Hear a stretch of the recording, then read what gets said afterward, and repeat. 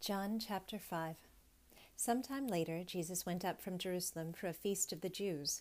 Now there is in Jerusalem near the sheep gate a pool, which in Aramaic is called Bethsaida, and which is surrounded by 5 covered colonnades. Here a great number of disabled people used to lie, the blind, the lame, the paralyzed. One who was there had been an invalid for 38 years.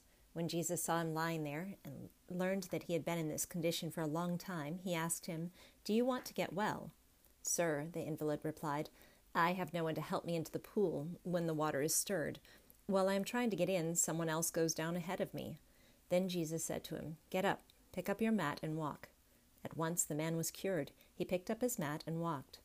The day on which this took place was a Sabbath, and so the Jews said to the man who had been healed, "It is the Sabbath. The law forbids you carry your mat." But he replied, "The man who made me well said to me, 'Pick up your mat and walk.'" So they asked him, "Who is this fellow who told you to pick it up and walk?" The man who was healed had no idea who it was, for Jesus had slipped away into the crowd that was there. Later Jesus found him at the temple and said to him, "See, you are well again. Stop sinning, or something worse may happen to you." The man went away and told the Jews that it was Jesus who had made him well. So because Jesus was doing these things on the Sabbath, the Jews persecuted him. Jesus said to them, "My Father is always at his work to this very day, and I, too, am working."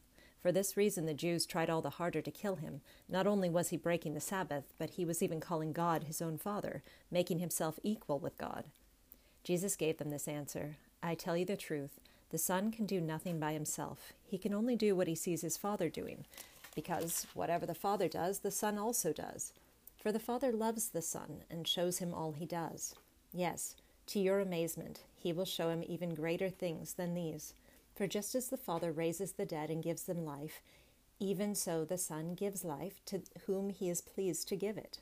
Moreover, the Father judges no one, but has entrusted all judgment to the Son, that all may honor the Son just as they honor the Father. He who does not honor the Son does not honor the Father who sent him. I tell you the truth. Whoever hears my word and believes him who sent me has eternal life and will not be condemned. He has crossed over from death to life. I tell you the truth. A time is coming and has now come when the dead will hear the voice of the Son of God, and those who hear will live. For as the Father has life in himself, so he has granted the Son to have life in himself, and he has given him authority to judge, because he is the Son of Man. Do not be amazed at this, for a time is coming when all who are in their graves will hear his voice and come out. Those who have done good will rise to live, and those who have done evil will rise to be condemned. By myself I can do nothing. I judge only as I hear, and my judgment is just, for I seek not to please myself, but him who sent me. If I testify about myself, my testimony is not valid. There is another who testifies in my favor, and I know that his testimony about me is valid. You have sent to John, and he has testified to the truth.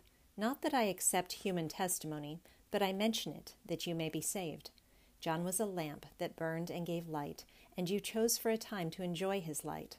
I have testimony weightier than that of John, for the very work that the Father has given me to finish, and which I am doing, testifies that the Father has sent me. And the Father who sent me has himself testified concerning me. You have never heard his voice, nor seen his form, nor does his word dwell in you, for you do not believe the one he sent. You diligently study the Scriptures, because you think that by them you possess eternal life. These are the Scriptures that testify about me, yet you refuse to come to me to have life. I do not accept praise from men, but I know you. I know that you do not have the love of God in your hearts. I have come in my Father's name, and you do not accept me. But if someone else comes in his own name, you will accept him. How can you believe if you accept praise from one another, yet make no effort to obtain the praise that comes from the only God?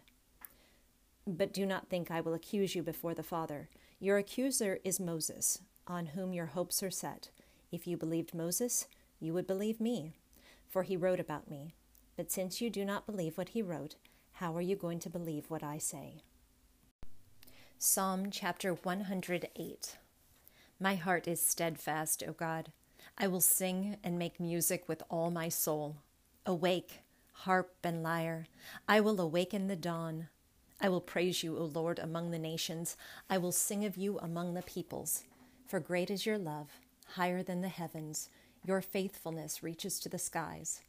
Be exalted, O God, above the heavens, and let your glory be over all the earth.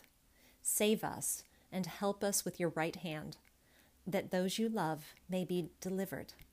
God has spoken from his sanctuary. In triumph I will parcel out Shechem and measure off the valley of Succoth. Gilead is mine, Manasseh is mine, Ephraim is my helmet, Judah my scepter, Moab is my wash basin. Upon Edom I toss my sandal. Over Philistia I shout in triumph. Who will bring me out of the fortified city? Who will lead me to Edom? Is it not you, O God, you who have rejected us and no longer go out with our armies? Give us aid against the enemy, for the help of man is worthless. With God, we will gain the victory, and he will trample down our enemies. Proverbs chapter 12, verse 23. A prudent man keeps his knowledge to himself, but the heart of fools blurts out folly.